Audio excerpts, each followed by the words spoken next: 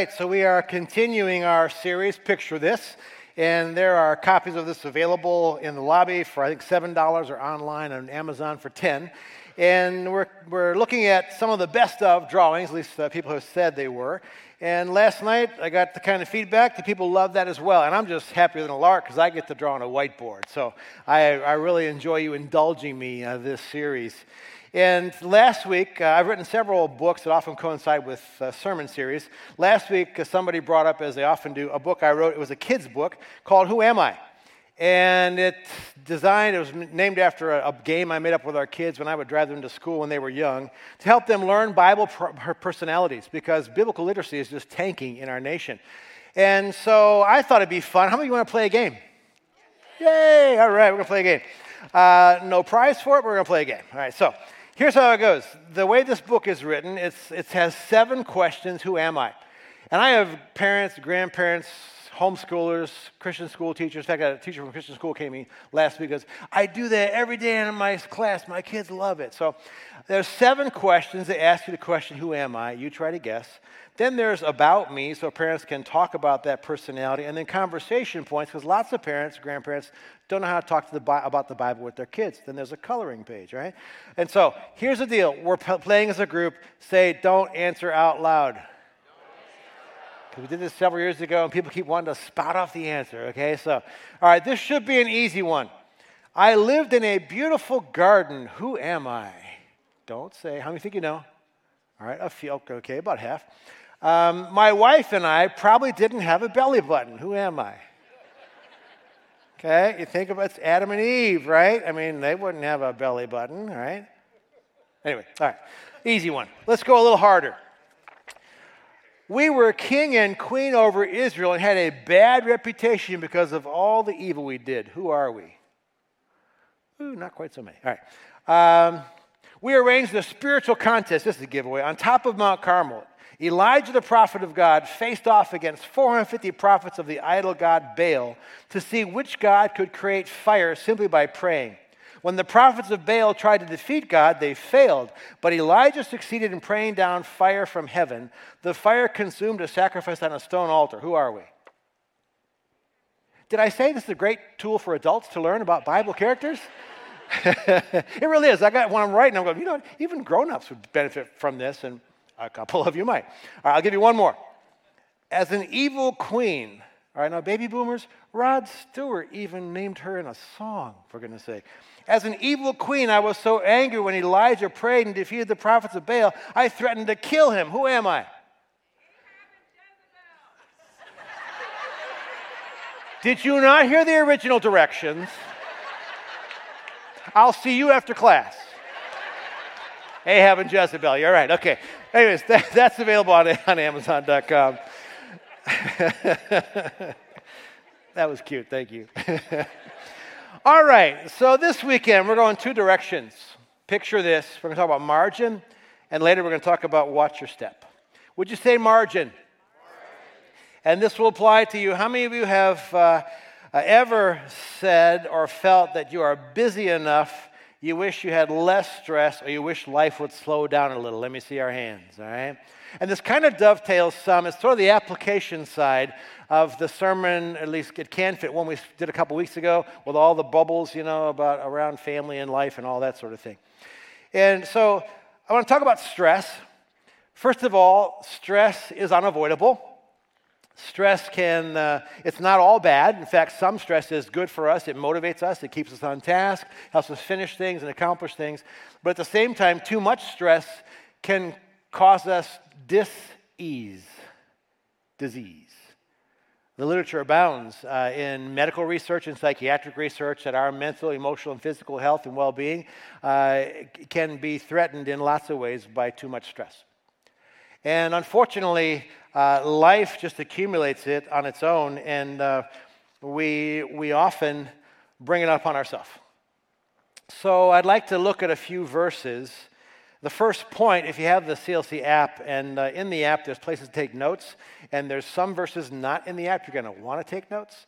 But first of all, humans are not created for ongoing hectic. We are not made for 24/7. Let's delve into some scripture passages that kind of address that. In Luke chapter 10:41, there were two sisters, Mary and Martha, and their brother Lazarus, who were good friends of Jesus. And he's over at their house one day. And in Luke 10:41, the Lord answered and said to Martha, Martha, Martha, you're worried and bothered about so many things. Take a deep breath, and as you let it out, just say, so many things. Go on. I mean, it just piles up, and we get wrapped up in that. You look at Exodus chapter 20. Exodus chapter 20 is the location of what? 10 Commandments, all right? Did I tell you that Who Am I is available on Amazon for 10? 10 Commandments. They're God's guideline for living. Before I read this one in particular, imagine when it was read the first time. The people of Israel were slaves in Egypt for 4 centuries. They had lost touch with who God was, living in a very pagan environment. The Egyptian Empire, you look at the hieroglyphics inside the pyramids, and they had all kinds of gods. And so they lost touch with who God is. They're delivered from slavery by Moses, God working through him. They're in the wilderness, and Moses goes up on Mount Sinai and receives 10 commandments. And he comes down to these people who don't know who this God is anymore, the God of Abraham. And so Moses is now saying, hear ye, I'm going to give to you. God wrote on this stone with his own hand. He wrote the 10 commandments, and this is how he wants us to live. All these former slaves, bated breath, listening to what he says. Imagine their reaction when he reads them this, because they were slaves for 4 centuries in the Egyptian Empire, a hard, harsh, dominating empire, 7 days a week, grueling work they're doing. And he says, remember the Sabbath day to keep it holy. 6 days you shall labor and do all your work. But the 7th day is a Sabbath of the Lord your God. In it you shall not do any work. And the slaves went, yay, God! You've got to be kidding me. We've been working 7 days a week for 4 centuries. Now, the law is that we have to take a day off. Let me think about that. For in 6 days the Lord made the heavens and the earth, the sea and all that is in them, and rested on the 7th day. And therefore the Lord blessed the Sabbath day and made it holy. You were not made for 24/7. Turn to your neighbor and tell them that means you. You weren't made for 24/7. In fact, we don't need an Egyptian empire to force that on us. We force it on ourselves. And I'm old enough to see it happening. If you've heard the story of the frog and the kettle, if you take a frog and drop him in a kettle of extremely hot water, he'll jump out to try to save his life. If you put him in a kettle of cool water and just gradually turn the heat up, he'll boil to death because he doesn't notice the change. We are boiling ourselves to death with stress because we're not made for 24/7. See, let's go back a history lesson to show you when the kettle wasn't on yet. When I grew up, all right, there were these things called blue laws. Stores were not open. In fact, it wasn't until high school there was even a mall. Okay, so how old is he? All right. Kmart wasn't open. It was not open. And when I was in high school, I worked at a grocery store packing bags and stocking shelves. And at Rigo's Stop and Shop, we did have to stay open late one night because we closed at 5. We had to stay open late one night for people who might be coming home from work, having to get groceries, couldn't come on Saturday. So on Friday nights, that was our late night. We stayed open until 6 o'clock. Man. If you watch television, there were, count them, 3 channels in Cleveland, 3, 5, and 7. Somewhere around high school, UHF came in, or VHF, or whatever, and we had channel 22 also. And the channels shut off at midnight with something called a test pattern. The Star Spangled Banner played at midnight, and then there was a test pattern on your screen all night long if your TV was on, were strips of color. In my house, they were strips of gray, okay, because we didn't have a color TV, and the TV was like that big anyway, all right? And there was no such thing as earbuds and streaming music and none of that. It was a more rhythmic, peaceful, undemanding life. And I will be the first among us to admit I have bought milk at Meijer after midnight now. We just go, go, go, go, go, go, go, go, go, go, go, go, go, go, go, go, go. And we are not made for 24/7. It is no surprise that stress-related dis-ease, whether it be physical, emotional, mental, relational, is epidemic. And so the Bible says in Psalm 46:10, hurry up and know that I'm God. Cease striving. Other versions say, be still and know that I'm God. I'll be exalted among the nations. I'll be exalted in the earth. Let's look at another verse in Isaiah. Those who, read that word, wait. Those who wait for the Lord will gain new strength. What does it say? They will mount up with wings like eagles. They will run and not get tired. They will walk and not become weary. I want us to do a spiritual exercise. And so I'm asking you to put your hands on your lap. Take a nice deep breath or two. And I want you to just sit there in silence. Don't look around. Don't look at your phone. Don't look at nothing. Just sit there, pay attention to your breathing, and think about the goodness or the love or the mercies or the blessings of God. Just think. Go.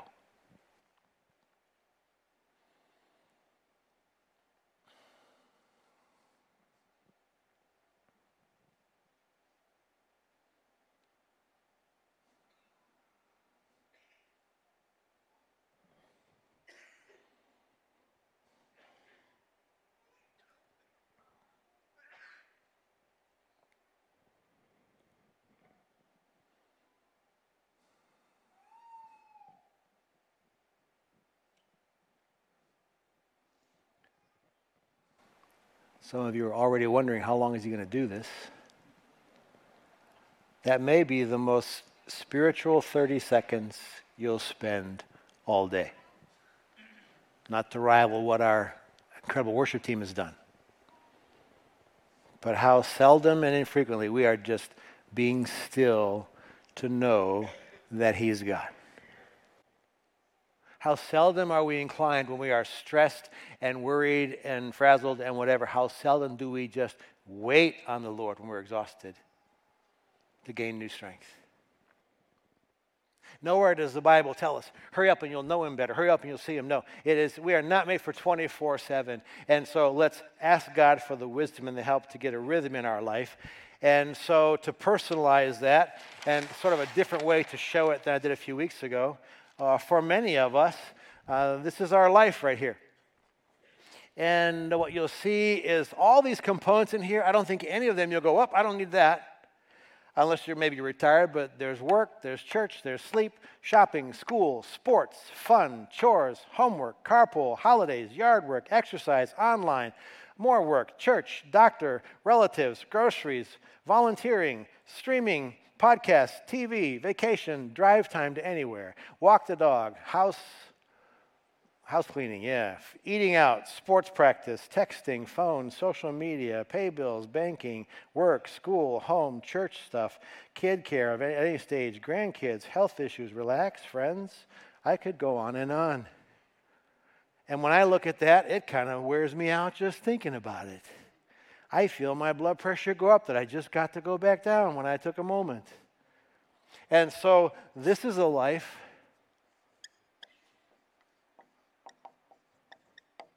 you'll notice one thing missing there is that there is no margin. This is a life that for the most part is largely unintentional. We just take the demands, the expectations, the whatever, and we just keep stacking it in the to-do list. We just keep packing it. Okay, got to do this, got to do this, got to do this. And we don't really question it much. We just do it. And we go, 24/7, and we just get all stressed out. Suggested next step would be at least to do this. And I realize that the younger you are, the less this analogy fits. I go to meetings now with people that are a third my age, and they like to take digital notes. Me, I prefer a notebook, a notepad. My motto is, you know me, kill a tree. Love paper. To this day, I preach off of paper. So anyways, but this is called margin. All right, it's a little just buffer around things. On notebook paper, there was margin. You didn't write on the left-hand side. You didn't write across the top. And so life is full of all kinds of activity and demands. Some are enjoyable. Some just must be done. Demands and distractions in life are constant. At least we force some margin here. And so I'm going to just force it and make it happen. At least there's some intentionality, and pray for God to give you the grace to at least do that. But if you've ever watched Simon Sinek and his idea of getting the why, I'm a big one about rationale. I think if you have a why driving you, it kind of flips that switch of insight, and then it helps you figure out the what and the how. And so with this last one, I would offer that instead, if we would live a prioritized life that's more on purpose,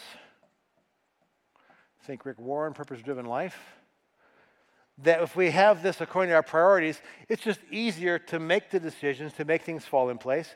And so let me carry my cheat sheet with me. Would you say, and because these aren't in your notes, and I'm sure you're going to want to take notes, would help you remember it, would you say Matthew 6:33? Well-known verse, seek first the kingdom of God and his righteousness, and all these things will be added unto you. That is meant to be the prioritizing verse of our lives.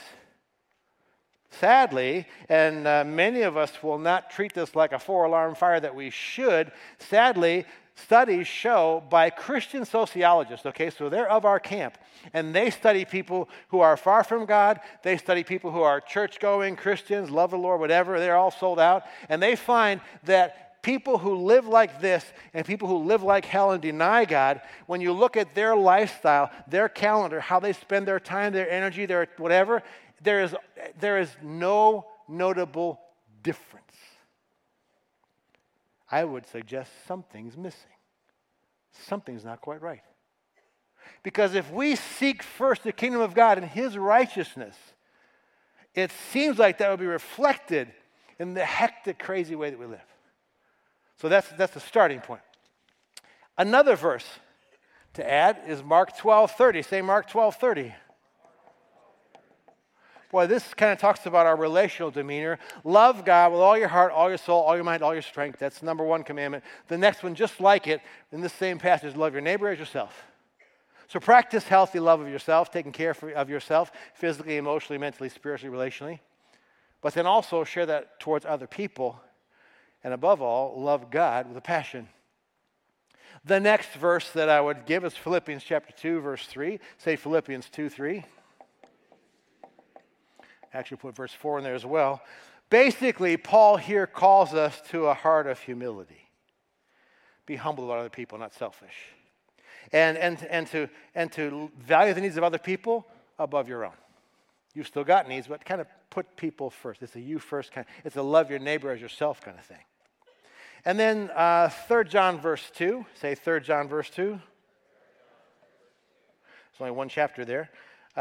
Beloved, I wish that you would prosper and be in good health, even as your soul prospers. So look at your entire life, total life prosperity in every dimension. And then Exodus 20. Say Exodus 20. And say Matthew 5. So you might wonder why those go together. Exodus 20, as I mentioned earlier, is the Ten Commandments. Moses went up on top of Mount Sinai and received 10 commandments from God. Matthew chapter 5, Jesus goes up on top of a mountain and he preaches the Sermon on the Mount, and he takes those 10 commandments and reinterprets those. He doesn't lower the bar, he actually raises the bar. He says, you have heard it was said, you shall not murder, but I say to you, it's not just murder. Most of us have never murdered anybody here, I hope. He says, if you're just hateful in the way you spew your venom and your anger at people, you're guilty. He says, you've heard it said, you shall not commit adultery. Well, you haven't hopped in the sack with somebody. No, but if you commit adultery in your mind, you're guilty. So he makes it a matter of the heart. And so when we have this as our why, okay, I'm seeking first his kingdom, loving God with all I am and other people, and I want to be humble and serve others, and I want to be prosperous and healthy in my life, and I want to live according to God's word, that will help us then go through this and say, okay, take that out, not as much as that, and let's get some margin here. And so I'm going to stop for a second, let the Holy Spirit speak to you. Maybe you can take a screenshot if you like. Lord, how am I doing? You got that margin thing all worked out? Good for you. If you do, it's probably not permanent because Satan keeps trying to crowd it out, throw stuff in there. But I think to have that motivating this takes ongoing intentionality because we live in a very busy, stressed out, vying for your time, attention, energy kind of way. And we weren't made for 24/7. We were made for rhythm, for rest, for work, for activity, for fun, for recreation, all that, but also for resting in him. Let's go to the next drawing. Picture this, say, watch your step. And I want to talk about a slippery slope to avoid. And we'll look at a passage in detail, but before let me talk about a slippery slope. I think of two things when I think of this passage we're going to look at in James. I remember when I was a kid, we'd go on vacation or go to a state park or whatever. I remember staying in cabins one time. And so I loved it when on vacation that we would stop at a roadside hotel that had a built-in pool because we didn't have a pool. Yeah, pool, right? And so we'd check in and I would be in the pool until I had to get out.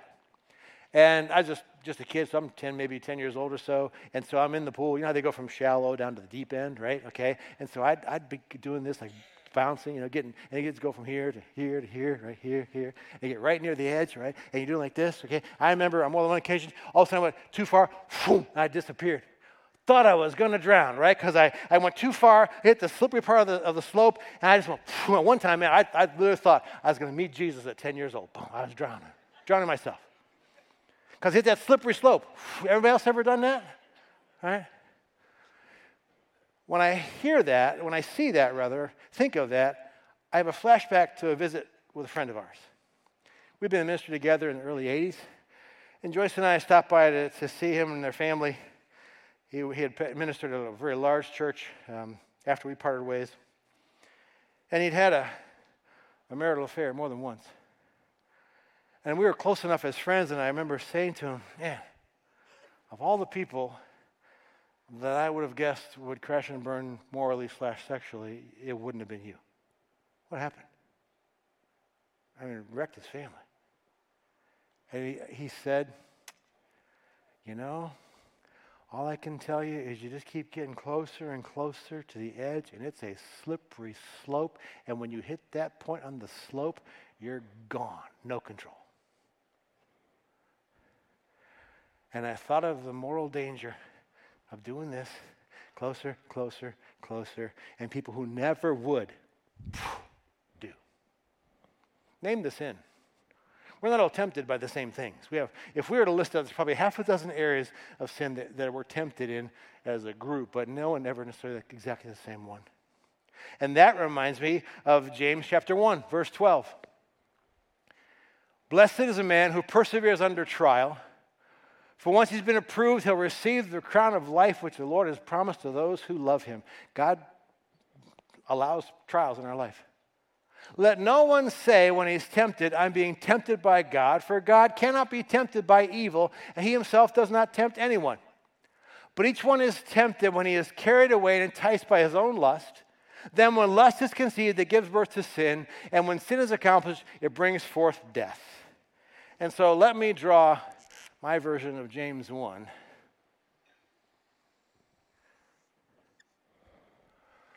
The slippery slope. Starts out, say temptation. Temptation in and of itself is not a sin. How many of you in the last week have been tempted? Can we see your hand? Okay, I'm going to ask that question, all right? Your hand should go up, at least. If not, God's really playing favorites. How have you been tempted this past week? Lose your temper, tell a lie, lustful thoughts, being selfish, being judgmental. I mean, there's all kinds of ways we're tempted. The temptation is not a sin, all right? Now, we have an accuser. The Bible says Satan's the accuser of the brethren. He is really good at jumping on even on temptation and making you feel guilty that you're even tempted. But then the slippery slope goes down from there and say lust. Oops, almost changed colors.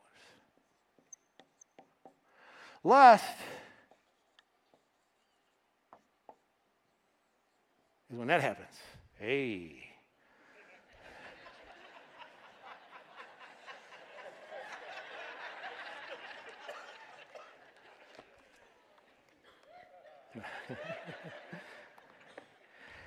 Lust leads to sin, and sin leads to death and destruction. Temptation is, whoa, check that out. Temptation is, pile on that gossip. Temptation is, I don't think I'm going to quite tell the truth. Lust is playing it forward a little bit. Whoa, what would that be like? Well, if I did tell that, I could this. And then we go ahead and act on it, and then the consequences are there. Note to self, you got an adversary. Satan's really good at what he does. He tempts us, and he never says, hey, want to ruin your life? He never says, want to become addicted to, name the substance, and lose your family, your job, your health. No, he always starts with, that'll be cool, that'd be fun. You think he went to Adam and Eve, want to ruin the whole human race? No, he started with, have you seen that fruit on the tree you're not supposed to eat? And when Eve ate it, this is delicious. Adam, you got to try this. The pleasures of sin are real. That's why we do it. There are benefits to it, but they're short-lived, and it leads to this. Let's look at a perfect example of this in someone who is a Bible hero. Let's look at David. Let me read for you from 2 Samuel chapter 11. Then it happened in the spring, at the time when kings go out to battle, that David sent Joab and his servants with him and all Israel, and they destroyed the sons of Ammon and besieged Rabbah, but David stayed at Jerusalem.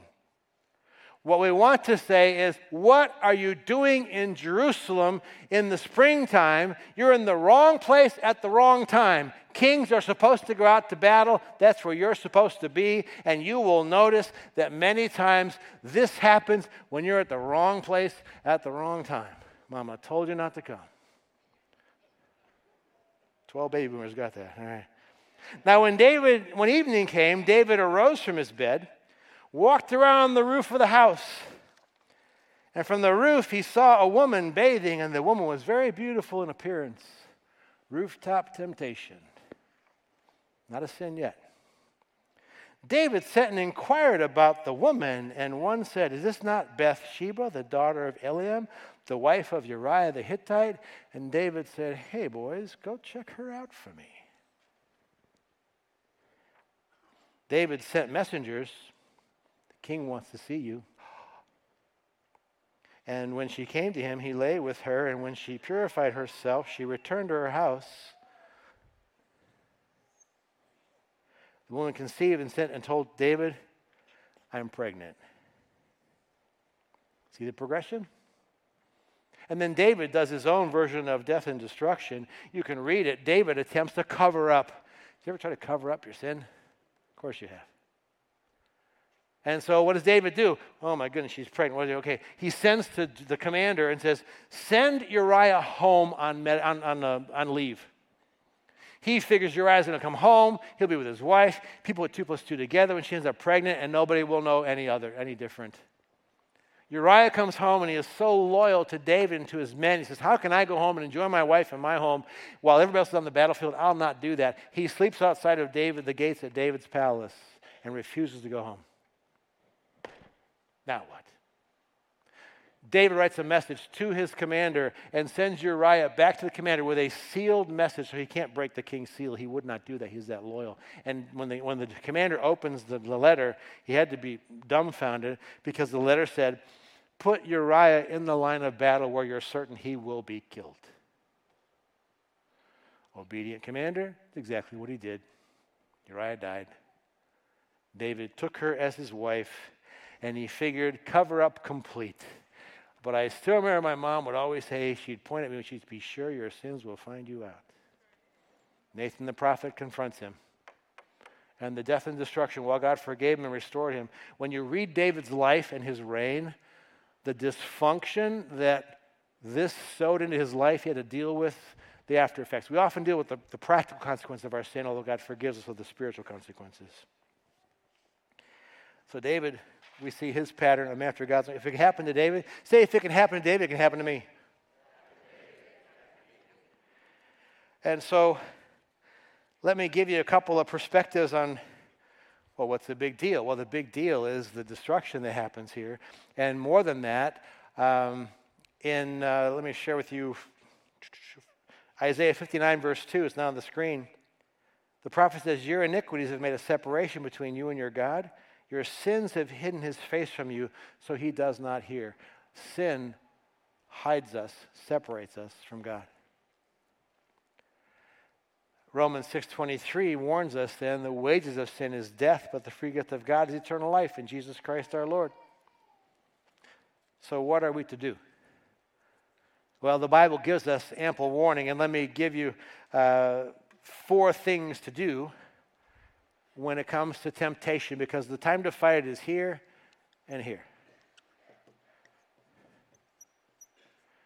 Say, choose an alternative. In Corinthians, 1 Corinthians chapter 10, verse 12, it says, therefore, let him who thinks he stands take heed that he does not fall. Don't think you're immune to it. Don't think, oh, that could never happen to me. No, David thought that as well. So be sober about temptation. No temptation has overtaken you, but such as is common to man. And God is faithful, who will not allow you to be tempted beyond what you're able. But with the temptation, provide a way of escape also, so that you'll be able to endure it. Lord, I'm being tempted. What do I do instead? Soul fast is a good example of that, praying for other people. All right, the next thing. Next thing you do, would you say, here's a real critical strategy. You ready? All right, it's real complicated. Say, run away. Joseph is one of my favorite heroes because that's exactly what he did when he was seduced by Potiphar's really hot wife. Ran away. The Bible says in 1 Corinthians 10, flee from idolatry, run away. These things that want to take the place of Christ in your life, run away from that. It says in 1 Corinthians 6, flee sexual immorality, run away from it. Every other sin is outside the body, but that's against your own body. And 2 Timothy 2 says, run away, flee from youthful lusts. The third one, say resist. Because in James, the Bible says that if you resist the devil, he will flee from you. But you have to stand. We get so intimidated and overwhelmed by it, like we can't fight it. I remember when I was a kid and I had a paper route, and I had to deliver the paper wherever they said. Some were in the mailbox at the street, some were in a mailbox at the house, some I opened the front door, the screen door, stormed it and threw the paper in and slammed it real quick. I remember the Toths had 2 ferocious dogs, and they wanted me to put the paper inside the front door. I hated summertime because their big door was open and the storm door was there, and I would try to creep up so the dogs wouldn't hear me. And I would open, as soon as they heard me, times 2, I would hear them open the door, throw it and slam it shut. And every time I did, yeah! Those wiener dogs never got me. They were the biggest dachshunds I've ever seen, to my defense. If you put like 14-inch legs on them, they'd have been real intimidating. So one time I came up and I thought, I am no longer going to be afraid of these dachshunds. And when they came at me, I just went, ah! And they, okay. Satan's a whole lot of intimidation. You resist him, he's got to flee.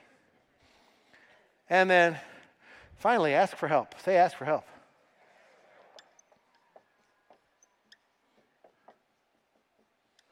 And there's a famous prayer that we pray that we often don't realize that near the last end of the prayer is exactly that, a prayer for help. And I'd like you to pray it with me. We'll put the verse on the screen. Jesus said, pray then in this way. Would you say it out loud?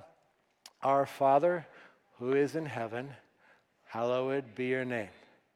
Your kingdom come, your will be done on earth as it is in heaven. Give us this day our daily bread, and forgive us our debts as we also have forgiven our debtors. Here's the ask. Do not lead us into temptation, but deliver us from evil. For yours is the kingdom and the power and the glory forever. Amen. Ask him for help. Be like David when you do fall, because what David did is he repented and he prayed, God, don't take your spirit from me. Read Psalm 51. And Galatians 6 tells us that when we as believers know someone else who's been caught in sin, gently restore them with a sense of humility. So we thought it'd be a good way to kind of land this message, just to go ahead and take communion together. If you have your elements, prepare to receive them. If you didn't receive them coming in, if you missed it, hold your hand up and our section leader will get them to you. I'd like to read for you Paul's instruction about the Lord's Supper. 1 Corinthians 11, verse 23, he said, I received from the Lord that which I also delivered to you. That the Lord Jesus, the night in which he was betrayed, he took bread. And when he had given thanks, he broke it and said, this is my body, which is for you. Do this in remembrance of me. In the same way, he took the cup also after supper, saying, this cup is the new covenant in my blood. Do this as often as you drink it in remembrance of me. For as often as you eat this bread and drink the cup, you proclaim the Lord's death until he comes. Later, he says, when we do this, let a person examine himself and eat the bread and drink of the cup. And so as we listen to this song that simply invites us, as the words of Jesus, remember me, allow yourself to take a trip down memory lane and remember the goodness of God. Remember when you first said yes to his forgiveness and his grace. And as you allow the Lord to examine you, if you need help here, ask for it. If you need help here, ask for it. But as you sit and listen, likewise, just remember the goodness and the grace and the mercy and the love of God for you. Then we'll take together.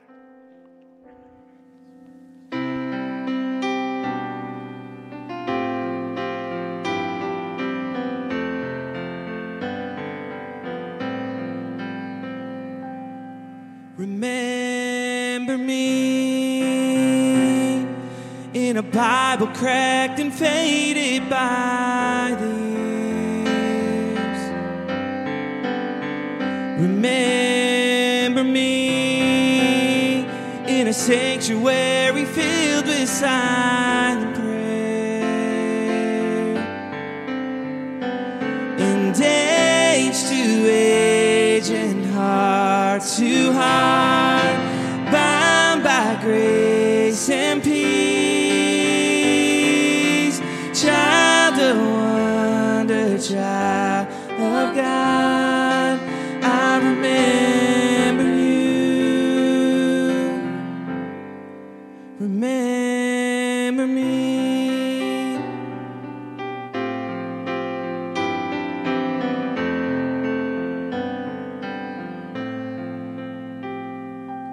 Remember me when the color of the sunset fills the sky. Remember me when you pray and tears of joy fall from your eyes. And age to age and heart to heart, bound by grace and peace, child of wonder, child of God, I remember you. Remember me.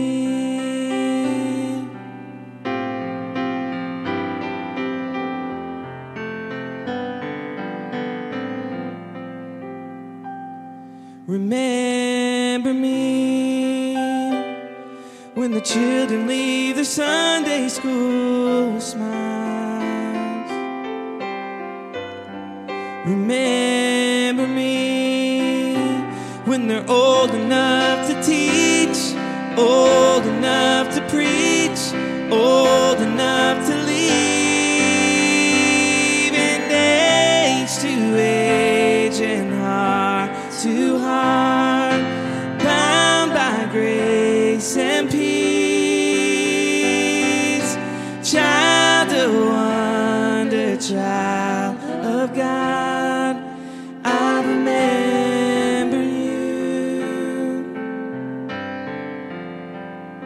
Remember me. Age to age and heart to heart, child of wonder, child of God. Remember me. Age to age and heart to heart, child of wonder, child of God. Remember me.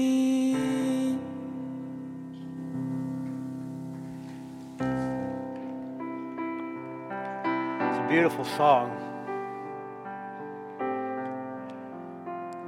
And when I look at those drawings in light of it,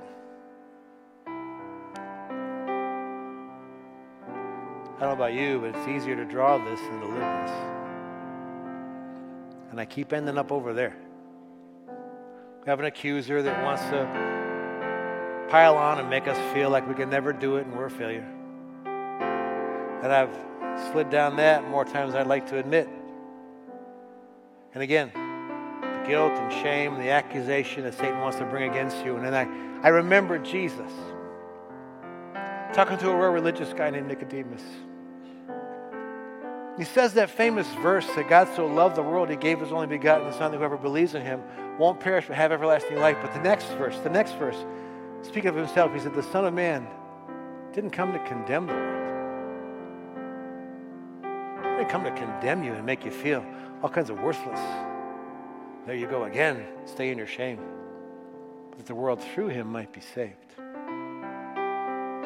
Guilt's not a very profitable motivation. Conviction, yes. And so as we allow the Holy Spirit to search us, do you need help? Is the kettle at a boiling point? Are you somewhere on that slippery slope? He needs grace, his love. Ask, he'll give it. Let's pray. Jesus, we follow the words of that song and we remember you. A God of grace and love, kindness and mercy and strength, holiness, justice. For those of us, Lord, who need margin in our life and we keep cluttering it up with things that don't matter, that crowd you out, help us, Lord. Let those priorities burn in our hearts to the place you give us wisdom and motivation to bring about change. And help us in our busyness, in our hectic rush, to be still and know that you're God. Give us that rhythm that honors you, that we were created for. Lord, that slippery slope we're all too familiar with. Help us, Lord, to find alternatives, to flee temptation, to resist the devil. And when we don't, God, forgive us, we pray. We pray for restoration and cleansing and grace. And so we are so thankful that you are that kind of loving God and Savior, and we can come to you. And so today as we eat this bread, we remember your body broken for us. And as we drink this cup, we remember your blood shed for us that speaks to us of forgiveness and redemption and healing. Thank you, Jesus. We take this in your name. Let's take the bread and the cup together.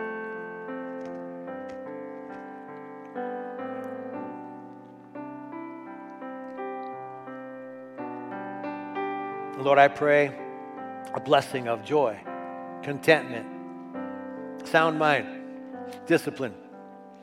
And I pray clarity, God, for our path forward, individually, as a congregation, a church family. In Jesus' name, and everybody said, amen. Thanks so much for being here. We're doing a deeper dive on this Wednesday night. Have a great week. God bless.